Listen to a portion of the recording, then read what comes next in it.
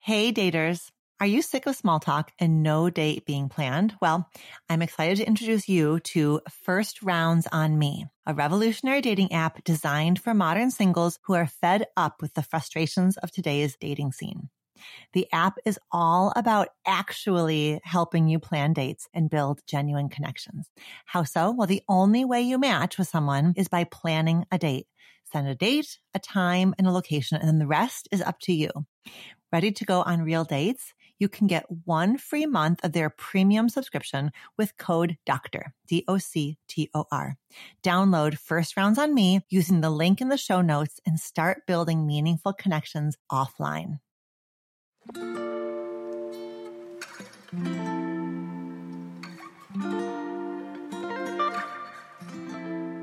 Hello and welcome to Reimagining Love. I'm Dr. Alexandra Solomon. Relationships have the power to wound us and the power to heal us. As a clinical psychologist, author, and professor at Northwestern University, I've devoted my life to studying intimate partnerships and family dynamics. On Reimagining Love, I'm here to translate complex clinical topics into tools and takeaways that you can use in your relationships today. If you're ready to develop relational self-awareness and create vibrant and loving relationships with the people who matter most to you, you've come to the right place. I'm so glad that you're here.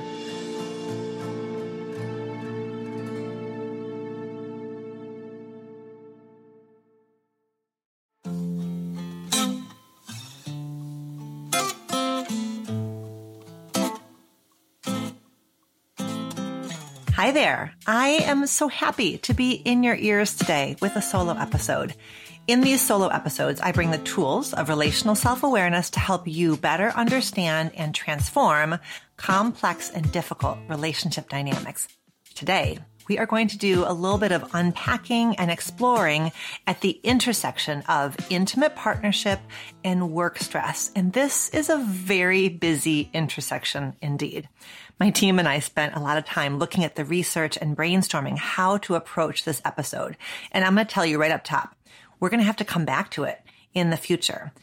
I am going to do today what I often do, which is just start here with today's show and then use your feedback about this episode to guide when and how I come back to the topic. And given that the topic of work stress in intimate partnership is so huge, I had to narrow it down. So today, I'm going to talk very specifically about how to protect your intimate relationship or your marriage from the grind of work stress. I'm going to first look at the big picture and do what I always do, which is give some framing for this topic. Second, I'm going to talk through what some of the data tells us about the impact of work stress on intimate relationships. Third, I'm going to explore the experience of work stress through the lens of relational self-awareness. And then fourth, I'm going to offer tools designed to help you and your partner talk, feel, and behave differently vis-a-vis work stress. All right, bottom line up top is this. Although work stress lives inside of one partner, the impact is felt, and as you'll see, it's felt deeply by both partners. Work stress happens. It's common. But how you manage work stress matters. And when work stress is poorly managed, it has the power to erode relationship quality. There is a companion worksheet for newsletter subscribers. So if you're already subscribed, the worksheet for this episode is going to pop right into your inbox. If you aren't a subscriber, head to www.dralexandrasolomon.com/workstress to download the worksheet. Okay, so some framing concepts. I have 5 of them for you. Framing concept number 1. Today we're talking about jobs, paid labor, workforce employment. So that means I'm not talking about the impact of invisible labor or domestic labor on your intimate relationship. I'm also not talking about the impact of invisible labor or domestic labor on your experiences in the paid workforce. And I'm not talking about the interplay between one partner's invisible labor and another partner's paid labor.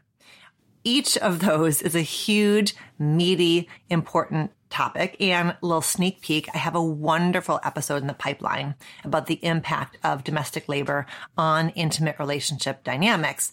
And I know we're going to come back to these facets over time. Framing concept number 2. Although it is the case that not all jobs are paid, for our purposes today, I am defining your job as what you do for money. I'm talking more specifically about your relationship with your job, your partner's relationship with their job, and the relationship that each of you has with your partner's job. And a job is itself a pretty nuanced thing, right? So a job is about survival. A job is about self-expression. And a job is sometimes about some of both. So imagine in your mind right now, 2 circles. One circle is survival, the money that you need to keep a roof over your head. The other circle is self-expression, where you go, what you do to express who you are, your identity, your passion, your gifts. When it comes to your job, how much overlap is there between those 2 circles? Are they totally separate? Like what you do to survive is way over here, and what you do to express your identity is over there. Are they totally merged, like just one circle? What you do to pay your bills and what you do to express who you are as a person are essentially the same? Or is there, some degree of overlap? Your job pays the bills and your job is an important expression of who you are as a person. I think this is also an important and interesting point of both self-reflection and a point of curious dialogue between you and your partner. So it's interesting to kind of open up and talk with your partner about those 2 circles. What is the blend of survival and self-expression for you in your relationship with your work? What is the blend of survival and self-expression for your partner in their relationship with their work? I'm bringing this up because that blend of survival and self-expression is going to shape how you hear the content I cover in this episode. If you're the primary breadwinner, you're going to hear this content differently than if you are not the primary breadwinner, or perhaps not bringing income in at all. And although I'm not talking directly about money today, money and meaning are always in the mix when we're talking about work. Framing concept number 3. We are currently, in this moment, living through a time of seismic shifts around work. The pandemic has left no domains of life untouched. And so, of course, the pandemic has profoundly affected the world of work. The dust is far from settled. And I'm sure there's a case to be made that many of the shifts we're seeing began long before we'd ever heard of COVID-19. But the pandemic has no doubt changed our relationship with work. This really stood out to me when I was hiring this year's team of graduate teaching assistants for Marriage 101, the undergraduate class that I teach. I really think that almost half, if not half, of the nearly 20 candidates that I interviewed for teaching assistant jobs talked about having made a career shift to becoming a marriage and family therapist because of the pandemic, inspired by the pandemic, sort of a crisis of meaning in their lives. And I just recently heard Nancy Pelosi say that the plural of anecdote is not data. Nevertheless, I've spent lots and lots of years interviewing teaching assistants and asking them why they decided to start training as a marriage and family therapist. And I have never heard this many stories about a crisis of meaning, a second career, a pivot. And so the trend struck me. But then I do also have a little bit of actual data. The Pew Research Foundation says that in the U.S., between April 2021 and March 2022, that was the period of time in which quit rates reached, sort of these like pandemic / post-pandemic, whatever that means, highs. And that these highs that we hit, spring 2021 to spring 2022, these highs are highs that have not been seen since the 1970s. And that 60% of workers who were switching jobs saw an increase in their earnings versus where they were even just like a year earlier. What this means is that you're listening to this episode about couples and work stress during a time of significant upheaval at both the level of the individual and at the level of the system.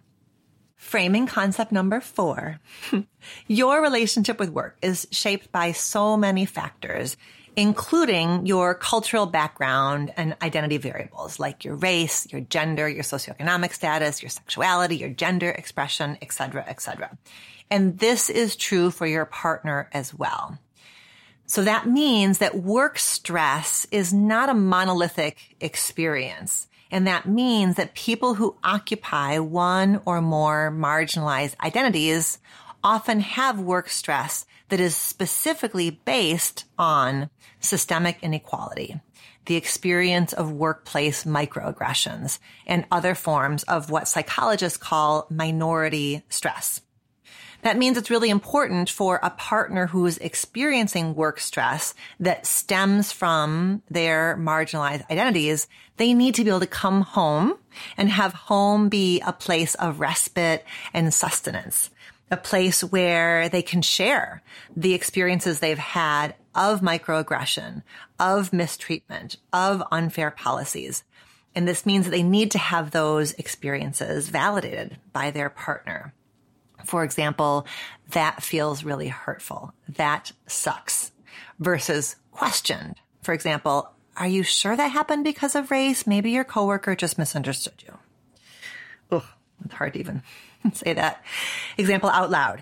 This kind of invalidation, which ends up becoming then a microaggression on top of a microaggression, this kind of validation is more likely to happen when it happens around a domain of difference within the couple. For example, partners of different races or partners of different genders, right? We're more likely to experience invalidation in those kind of cross-cultural domains. And the invalidation very likely feels that much worse. And then framing concept number 5 is this. Work stress does not happen in a vacuum. Work stress happens in a context, and it is heightened in circumstances in which people are not being paid fairly or well, in situations where people are expected to work long hours or unpredictable hours or to be available around the clock. It's contextualized in situations where people are expected to work in conditions that are inhospitable, and in situations where people are being treated like cogs in a wheel rather than as what people are, which is 3-dimensional, flesh and blood, whole human beings. And so I just want to make sure that I am crystal clear that feeling stressed, feeling angry, feeling burnt out about work is an adaptive response. It is an adaptive response, a healthy response to unfair or unresponsive workplace conditions. I want to just be so clear in that, because for the rest of the episode, I'm going to be using the term work stress, and I'm going to be talking about work stress in a general way, but I want to be able to trust you that you're going to modify the insights and the tools to fit the unique contours of your situation. Okay, so moving along, we're going to talk about some data for a moment, but I want to give you the punchline up top. Here's the punchline about the science. Stress is highly contagious. When you live with someone and build a life with someone and they are struggling with their job, it affects you. Not because you are codependent, but because you are co-regulated. We are social creatures. Our nervous systems play off each other, key off of each other. And that is especially true in intimate partnership. How you are doing affects your partner. How your partner is doing affects you. So I want you to practice stress management because you deserve to feel calm and grounded on the inside. But I also want you to practice stress management because the quality of your relationship rests in part on how well you are managing your own stress. The same is obviously true in terms of your partner managing their own stress for their sake and for yours. Okay, so here comes the science. There's a body of research around what's called work-family conflict. And that body of research looks at two types of work-family conflict. Type 1, family-to-work conflict. And this is when challenges, crises, or complexities at home impair your ability to work effectively. Type 2 is work-to-family conflict, which is when challenges, crises, or complexities at work impair your ability to show up fully at home. So a study by Harris and Segovia from 2021 looked at a sample of heterosexual couples and found there was a significant positive relationship between work-family conflict, both kinds, family to work and work to family, and burnout. So a significant positive correlation. The more work-family conflict you have, the more burnout you have. The less work-family conflict you have, the less burnout you have. By the way, the World Health Organization defines burnout as a syndrome conceptualized as resulting from chronic workplace stress that has not been successfully managed. And burnout has 3 elements. So here's a little gut check for you. 3 elements of burnout. 1, emotional exhaustion, feeling emotionally overextended or drained by others. Element 2, depersonalization, feeling like cynical attitudes towards people who are the recipients of your services. And then 3 is reduced personal accomplishment. So a decline in your feelings of competence and successful achievement at work. So this study by Harris and Segovia. So the bottom line here is that when work stress comes home to family, there are negative consequences for both men and women in couples. Okay, here's the second study I want to tell you about, because it's not just that workplace stress comes home. It's that when workplace stress comes home, it affects our bodies and our healths. So check this out. In 2019, there was a team of researchers, Wickrama, Klopek, and O'Neill, at the University of Georgia. And they looked at a sample of 235 working husbands and working wives over 27 years. So longitudinal data, all heterosexual couples again, couples from rural Iowa. And they had lots of variables they tracked over 27 years, including these 2 variables, body mass index and person-work mismatch. Okay, so what, you may ask, does person-work mismatch mean? It's a variable that you can track for an individual, and it measures the degree to which they feel like there is an incompatibility between themselves and the work they're doing. Somebody who is experiencing person-work mismatch says things like, my job does not match my education and experience. My job does not allow me to use my skills and abilities. My job does not match what I would like to be doing. I should have a different job given my experience. I am overqualified for this job. So person-work mismatch is a subjective kind of a thing, and it reflects how you view your work. And this variable, person-work mismatch, has been found to lead to less job satisfaction, poorer job performance, and lower commitment at work. And when you experience person-work mismatch, you have a greater risk of mental and physical health consequences. So all that had been established, but these researchers, Wickrama, Klopek, and O'Neill, took it to the next level. So here's what they found. The people in their study who had person-work mismatch, when they were in their 40s, those people had more significant increases in their body mass index over the next couple of decades versus people in the study who did not have person-work mismatch.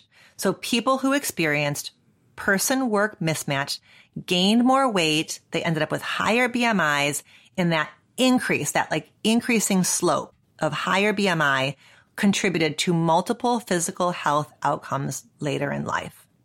Okay, fine. We can hold on to that. I mean, that's pretty significant right there, right? The grind of feeling like my job doesn't get me. This is not the work I should be doing. Like that is a grind. It takes a toll. It puts you at risk of increased BMI and the physical health outcomes that can result from that. But here's our kicker. Here's our reimagining love kicker. When my spouse has a lot of person-work mismatch, it doesn't just affect their BMI trajectory and put their physical health at risk. It affects my BMI trajectory and creates an increased risk of health outcomes later in life for me. So this research highlights a profound, significant relational element in the experience of work stress and health. What's happening inside of you affects me. What's happening inside of me affects you. So just being the partner of somebody who's experiencing person-work mismatch sets you up to have negative health outcomes decades later. That's pretty significant, hey? Okay, our last study is from 2014, King and DeLongis, and they published this in the Journal of Family Psychology. They looked, again, 87 heterosexual couples. And in these couples, one partner is a paramedic. Here's what they found. The paramedic's work stress was positively correlated with that partner coming home and ruminating and withdrawing. So the more stressed out the paramedic was, the more likely they were to come home and ruminate and withdraw. But then they found that the more the paramedic partner was ruminating and withdrawing, this also was linked to increases in their partner's withdrawal and increases in tension and maladaptive coping in both partners. So basically, these researchers point out the feedback loop or the cycle. The more stressed you are at work, the more you come home and ruminate and withdraw. The more you come home and ruminate and withdraw, the more I withdraw and the more tension there is between us and the more maladaptively we cope with this whole situation. So this study really highlights the powerful and significant interactional cycle. So these three studies, when put together, make the case very clearly. Work stress comes home. It creates strain on the person who's experiencing the work stress. It creates strain on the person who's the sort of collateral damage of their partner's work stress. And it creates strain on the relationship itself. So let's figure out what the heck we do about it. Do you feel like you're at a crossroads in your love life? Maybe you are sick of modern dating or wondering if the person that you're with is your person. Whatever your situation, I have the perfect podcast for you. Dateable. Dateable is your insider's look into modern dating, hosted by Julie Krafchick and Yue Xu. Julie and Yue bring a sense of humor to their insightful explorations of all things dating, turning matches into actual dates, the psychology of relationships, red flags, attachment styles, and so much more. I am proud to have been a guest on their podcast 3 times. So if you're looking for a great starting point, check out my latest episode with them, When You're Ready and They're Not. I'll put a link at the bottom of the show notes. Wherever you start, this podcast is going to help you feel inspired to date differently and create a love life that works for you. Subscribe to Dateable wherever you get your podcasts. All right, moving on to part 3 of this episode, which is a relational self-awareness framework for work stress. I think this might be my favorite part of the episode. Maybe not. Maybe I love the whole episode. I like that science that we just did. But this part is pretty darn fascinating to me, and I hope for you. Okay, so work stress often sounds like this. My boss sucks. My coworkers are unhelpful. The people who report to me are incompetent. Nothing I do at work is ever enough. I'm so bored. I'm so disengaged. I'm so burned out. As I said in the beginning of the episode, there are actual real-world root causes for any or all of those experiences.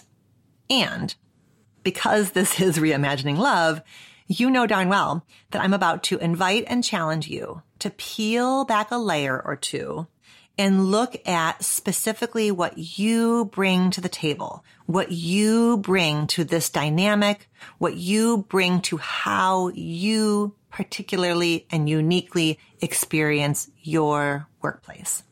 You walk into work, or you zoom into work, with a particular set of gifts and tendencies and growing edges that are based on your personality, your temperament, your early experiences, your wounds, your traumas. You are primed, so to speak, to perceive workplace dynamics in a particular way based on your history. You have a particular pair of glasses through which you experience workplace dynamics. And by the way, episode number 50 of Reimagining Love, which is called Tending to Little You and Exploring Your Family of Origin, is going to help you understand how and why we start to make the connections that we're about to make.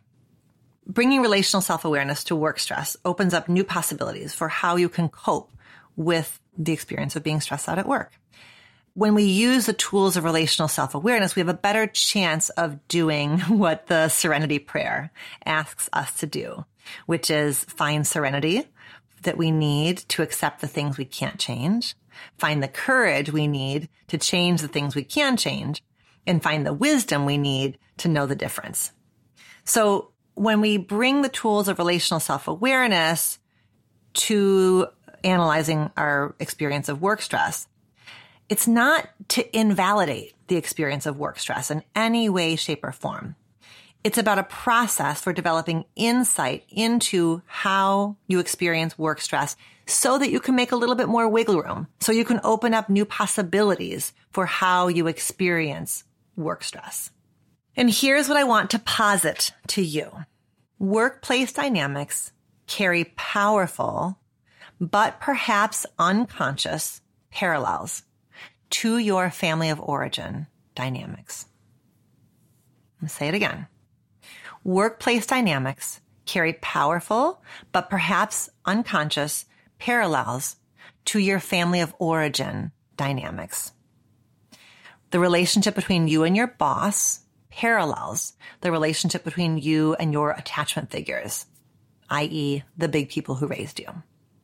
The relationship between you and your coworkers parallels the relationship between you and your siblings, you and your cousins, you and your peers. The relationship between you and your employees can activate inside of you old wounds, sensitivities, or patterns that have to do with power and dependence.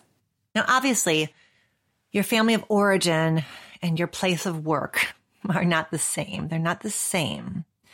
But I want you to be exploring the echoes.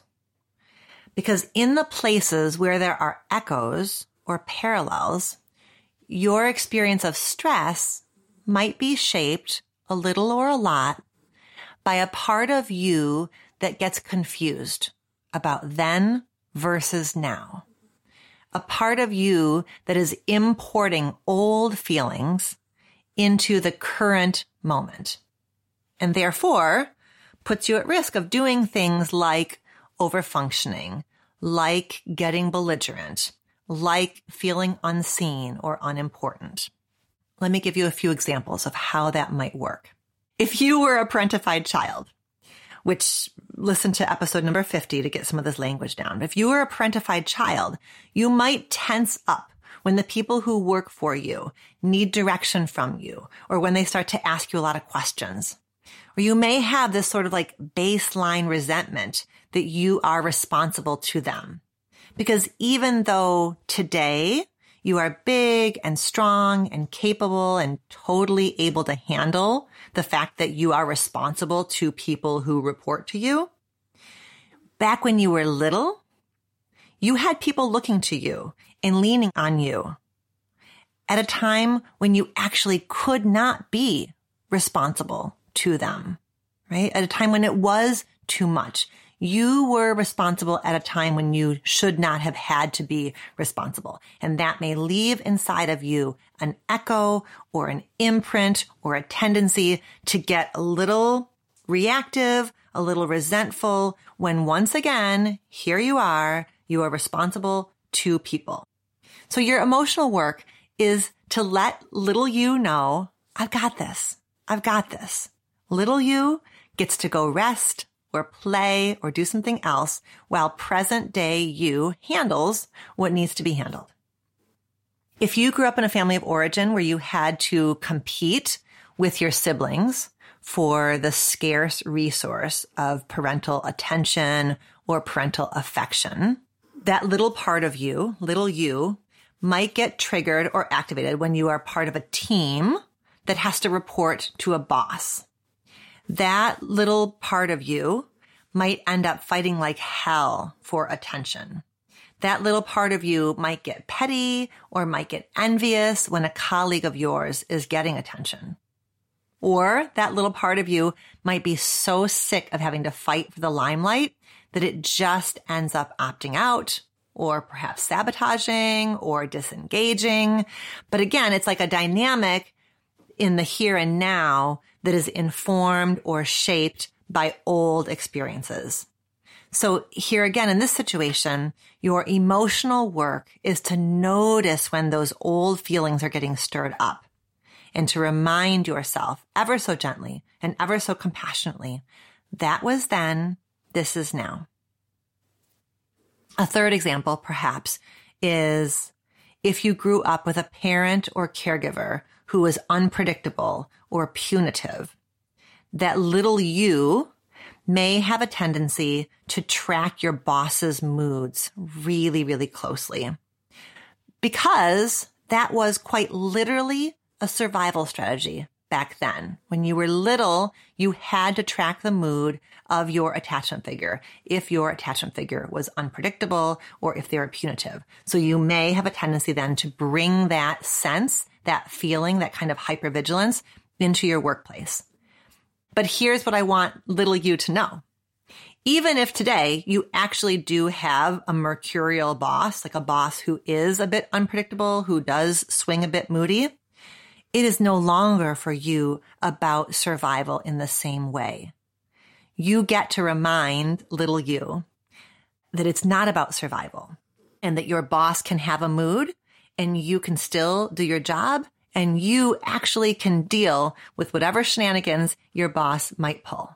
Okay, that's a lot, right? But making those connections between then and now and sort of looking at the workplace like a system, right? A family is a system, a workplace is a system, and therefore some of those dynamics that have to do with power and hierarchy, with competition, those dynamics that were alive in your family of origin are alive at work. And based on what you experienced when you were little, you likely have particular unique ways that you perceive, make sense of, and emotionally experience what's happening at work. And the more you understand that, the more you tool yourself with the ability to maneuver and know when to speak up, when to stay quiet, when to try to advocate for change, when to accept what's happening, when to step away, all of that. Okay. Home stretch, part 4 of this episode is all about strategies to protect your relationship. So we're going to get really into the how. And I want to remind you, there is a companion worksheet for newsletter subscribers. If you're already on my weekly newsletter, the worksheet for this episode is going to arrive in your inbox. But if you aren't a subscriber, head to dralexandersolomon.com/workstress to download the worksheet. You can also find that link in the show notes. All right, strategies to protect you and your partner from the grind of work stress. I'm going to break these strategies down into 3 categories. There are some strategies here for the stressed out partner. There are strategies here for the one whose partner is stressed out. And there are strategies here for the couple. So I've broken them down this way, knowing full well that sometimes you might be the stressed out partner, sometimes your partner might be the stressed out partner, and sometimes you both might be the stressed out partner. So, okay, let's talk first about some strategies for the stressed out partner. So we know that the central thesis of this whole episode has been that work stress lives inside of you, but it affects your partner. So these are strategies that are about you taking responsibility for your work stress and for the inevitable fact that it's going to affect your partner. Not because you suck, but because that's what it means to link your life up with your partner's life. So these strategies are offered not as a guilt trip, but rather as an invitation to self-compassionate responsibility. Okay, so strategy 1 is to just get real about your self-care. Are you moving your body regularly and in ways that feel good? How is your nutrition? Really? How is it really? How is your, what we call sleep hygiene? Are you putting your phone away for a bit before you go to sleep? Are you stopping caffeine early enough in the day? Are you trying to keep regular-ish hours for when you sleep, et cetera, et cetera? And how is your use of alcohol and drugs, right? Just like getting real about how you're caring for yourself. When you're caring well for yourself, you have more internal capacity to deal with work stress. You can reach for healthy coping strategies versus ones that end up making you feel that much more stuck, that much more kind of under the weight of all of it. Okay, strategy number 2 is get to know what calm actually feels like so that you know what stressed out actually feels like. When I had my friend Jason Gaddis on the show, that was episode number 35, in case you missed it, he talked with us about how some of us actually don't really even know what feeling good in our bodies feels like. Some of us don't actually know what calm feels like. His book is called Getting to Zero. Some of us don't even know what zero feels like, what kind of neutral, present, at ease feels like. It could be the case that you have been in overdrive for so damn long that you've stopped really knowing what normal feels like, quote unquote normal. Or it could be the case that when you get stressed out, you kind of go numb and you get so disconnected from your body that you aren't really coding or noticing that you're stressed out. So when you keep up with self-care practices, that helps you feel your way into the contrast between calm and stressed, the difference between calm and stressed. So that way, right? You know when you're stressed. And when you know you're stressed, you can take responsibility for it. You can own, I'm stressed. And when you own that you're stressed, you change the entire dynamic between you and your partner. And you can then say something like, you know what, my love? I am not going to be good company right now because I can feel all this stress inside my body. I'm going to go lay down for 30 minutes and then I want to connect with you. Right? When you own it, you can shift it, you can tend to the stress, and it's so much more preferable to withdrawing or snapping, which is what's going to happen when you aren't even aware that you are experiencing stress. Okay, my third strategy for you, stressed out partner, is this. I want you to be careful of the cards you pull, of like kind of your go-to maneuvers when you are stressed out. And these are things like saying inside of your head, well, my job brings in all the money around here. Or, well, my job is more high stakes. Or my job involves more risk. Like these kind of like sneaky, subtle, making a hierarchy sort of cards. And these might not be things that you say out loud to your partner. I mean, they might be, but notice whether or not you've got some of those things rattling around inside of your head. Especially notice if those things are rattling around inside your head when you and your partner are talking about your stressed out days, your stressful days. Are you making a hierarchy in your head? And perhaps are you therefore holding back on some empathy for your partner's experience? Because you've got this story that your partner's got it easier or the stakes of their job are lower. Or on the flip side, do you have this hierarchy inside your head and you are silencing yourself about something that you're experiencing at your workplace that is challenging or exciting because your story is that you have it easier than your partner does, or your job is less risky than your partner's job, or the stakes aren't as high as your partner's stakes, or the money, you bring in less money than your partner. So are you sort of silencing yourself because you've got this, again, this like workplace hierarchy, my job versus your job, that is either compromising your empathy or compromising your ability to ask your partner for empathy? Because here's what I know for sure. Your relationship is going to be stronger if you both have this mindset that work is work. That's it. Work is work. No hierarchy, no comparison, no competition for the Olympics of suffering, no competition for the Olympics of importance. It's just work. You have a job. I have a job. You experience your job in a particular way. I experience my job in a particular way. And we together have a value that we can talk that through with each other. That experiences we're having at work warrant processing in our relationship. Okay. Strategy number 4 is for the stressed out partner. I want you to be intentional about how you transition from work to home. What helps you transition? For lots of us, it's the commute. You know, if you listen to a podcast or rest your eyes, if you take the train or if you walk home, like just be intentional about that transition time. Your body is changing locations. So set an intention for your mind to also be transitioning out of work and into home. This is obviously trickier if you work from home because you're just maybe opening a door and going into a different room. But think about what else you can do to signify that you're crossing over. Perhaps you change clothes. Perhaps you have a snack or a drink. I love a 5 p.m. kombucha, for example.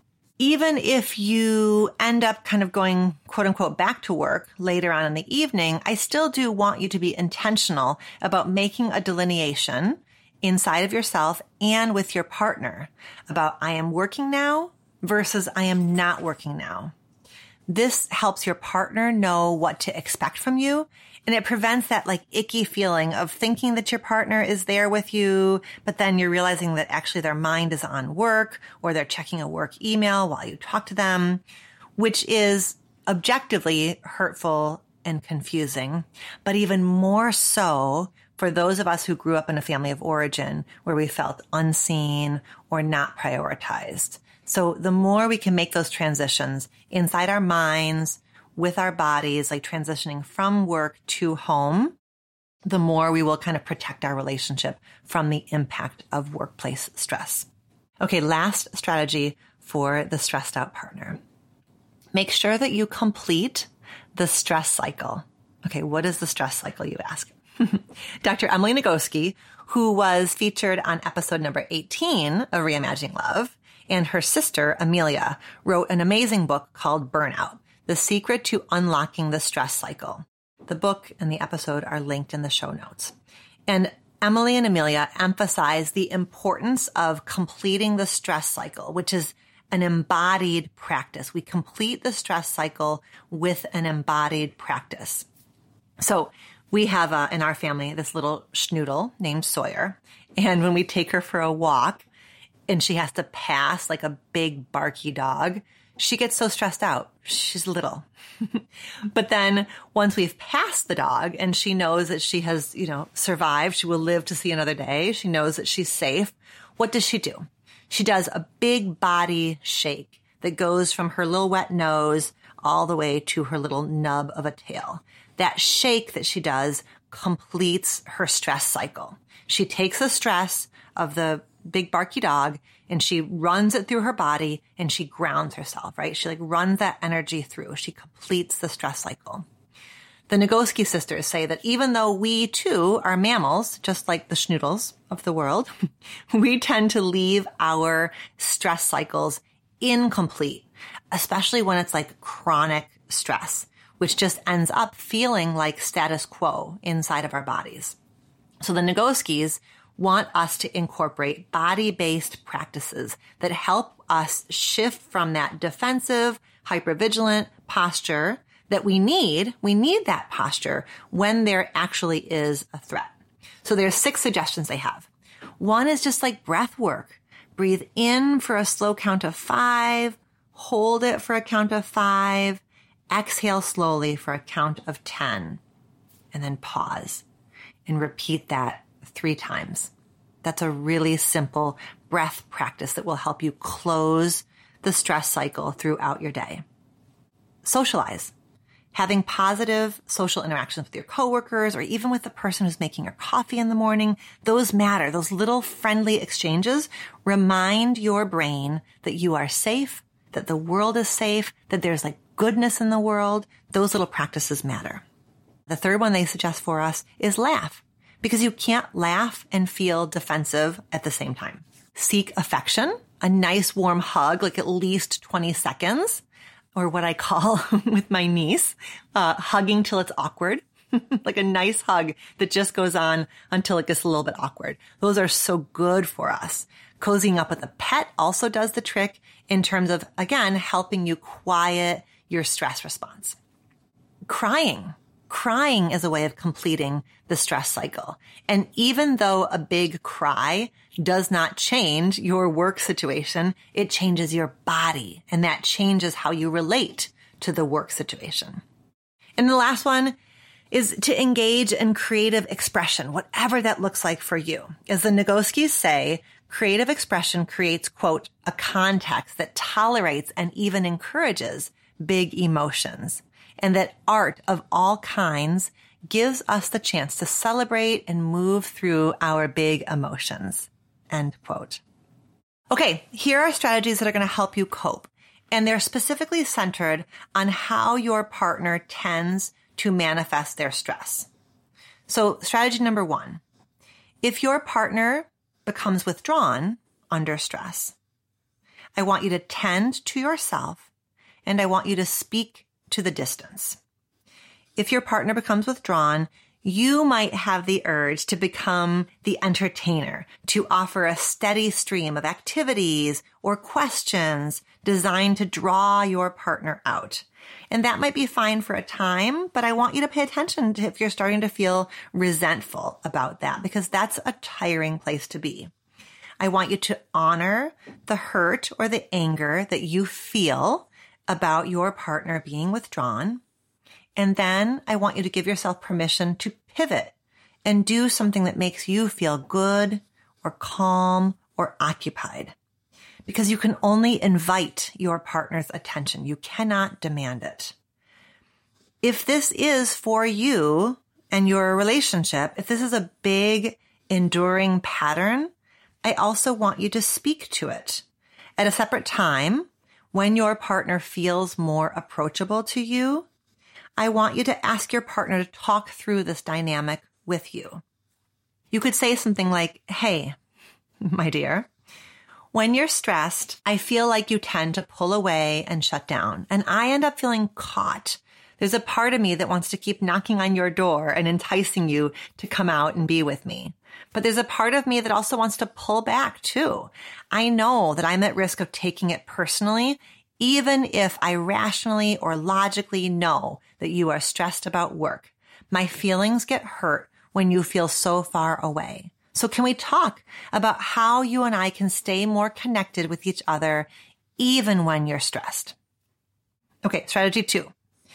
If your partner, when they are stressed out, needs or wants a lot of emotional processing, be honest about your capacity. That's the strategy. Be honest about your capacity. You are likely a very important resource for your partner. But you are not perfect, and your patience is not limitless. If your partner wants to talk about the drama of the day at work, and you are simply too maxed out or too depleted, you can be both truthful and tactful. I can imagine you saying something like this. I'm sorry. I know you've had a shit day. I just don't have a lot in my tank right now. Can we do perhaps like a 10-minute debrief and then put it away for the night? Even though I don't have a lot of capacity for processing your work stress tonight, I do have a lot of capacity for watching Yellowstone or eating ice cream or playing a game. How does that sound? Strategy number 3, if your partner becomes irritable under work stress, Take space. Being stressed out does not give someone license to say whatever they want or to act any old kind of way under the guise of being stressed. So if your partner is lashing out at you, I do want you to resist the urge to retaliate or to escalate. I want you to instead simply say something like this. My dear, I understand that you've had a really bad day and you are under a great deal of stress. I have empathy for what you're going through. And I'm having a really hard time with your tone of voice and with how you're talking to me right now. So I'm going to take a little bit of space. At a separate time then, I do want to see if the two of you can come together and do some problem solving for how to handle that sequence differently in the future. The sequence being your partner comes home, they're stressed, they're irritable, they're snapping. Is there perhaps a code word that the two of you can agree that you'll use? Perhaps cantaloupe. That when you use that code word, it flags to your partner that you're noticing that their tone has gotten sharp and that you are asking them to please pivot, press pause, step away, go do some self-care, right? Sometimes a code word can be less, sort of shameful for your partner or triggering for your partner. It can be less likely to spike defensiveness in your partner while still giving you a way to speak to what you are noticing and what you are feeling. Okay. Strategy number 4 is, this is for no matter how your partner manifests their stress, I want you to resist the urge to turn your partner's stress into something that you need to fix. Much as you might crave a magic wand to make your partner's stress go away for their sake, as well as for your sake, you can't fix or erase your partner's work stress. In fact, if your partner is talking to you about their work stress and your go-to move is to sort of put on your superhero cape and attempt to save them from their stress by offering solutions and problem solving and what if you just did this and what if you just did this, that very likely is going to backfire. And it's going to leave them feeling invalidated and saying something like, ugh, you don't get it. It's not that easy, or don't tell me what to do. And then when they do that, you're going to feel hurt or frustrated and like, well, I was just trying to help. Gosh, all I was trying to do is offer you some different ideas or to fix it for you. So bypass that whole thing and just don't ever underestimate the power of empathy and the power of a patient listening ear. Your patient presence is enough. You don't have to fix it. You can't fix it. And your attempts to fix it are likely to feel undermining or invalidating to your partner. Okay. 5, last strategy for you, partner of the stressed out person. I would like to encourage you to explore what their stress triggers inside of you. So yes, obviously there's a level at which it is just challenging when your partner is stressed out. But I do also want you to do a little bit of what I call ghost busting. What does your partner's withdrawn or needy or irritable behavior about their job, what does it remind you of from your past? Perhaps your partner's irritability reminds you of a parent of yours who took out their work frustrations on you when you were little. Or perhaps your partner's irritability feels indulgent and careless to you because you were expected to keep all of your emotions locked down when you were little. Or perhaps your partner's neediness is hard for you because you were overly responsible for taking care of your little brothers and sisters, or you had a parent who was struggling with depression. And so there's a part of you that just wants to say, enough already, just deal with yourself.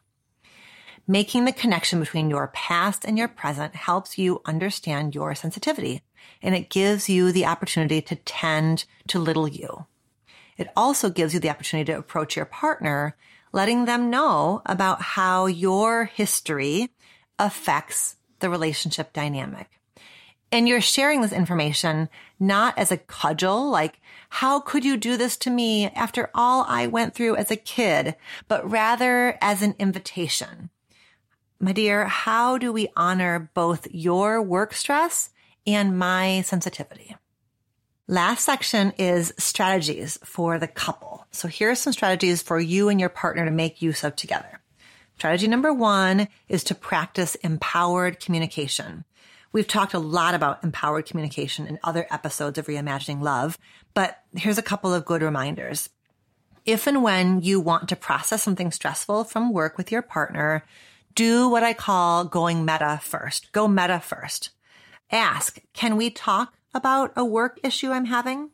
Like, ask the question first rather than just diving headlong in it. Also, set your partner up for success by articulating upfront as best you can what it is that you want from them. Do you want a sounding board? Do you want sympathy? Do you want advice? Do you want problem solving?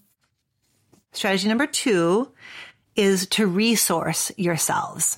I want each of you to be thinking about who else you can process work problems with besides each other. Turning to other people, other contexts, can protect your relationship from becoming overburdened.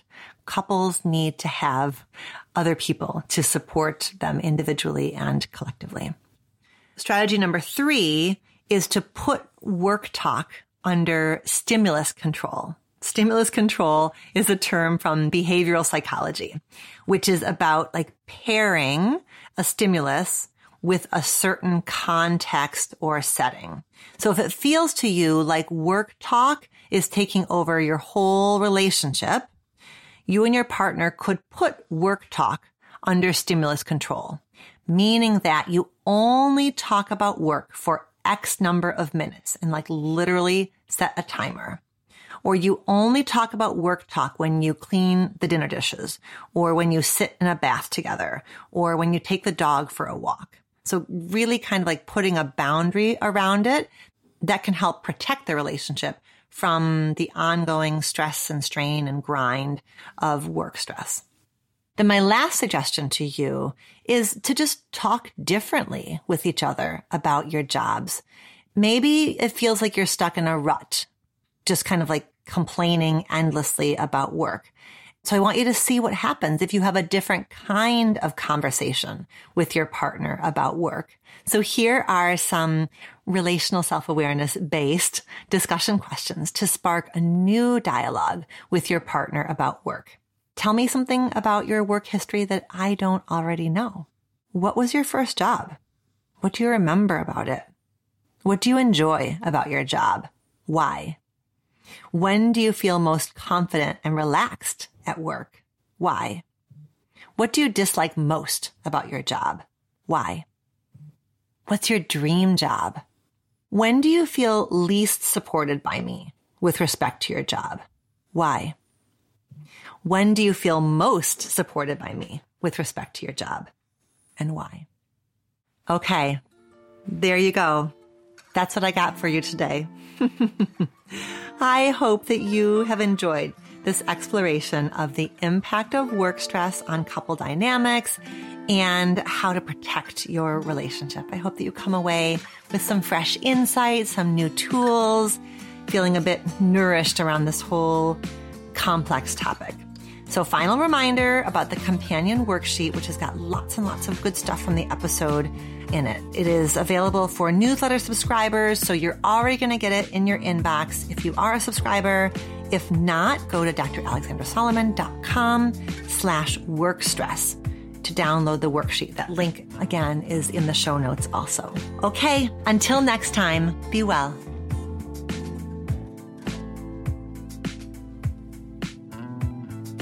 Do you have a relationship question that you want to have answered on the show? Follow the link in the show notes of this episode to send in a written or audio question. Questions can be about intimate partnerships, family relationships, friendships, you name it. I can't wait to hear from you.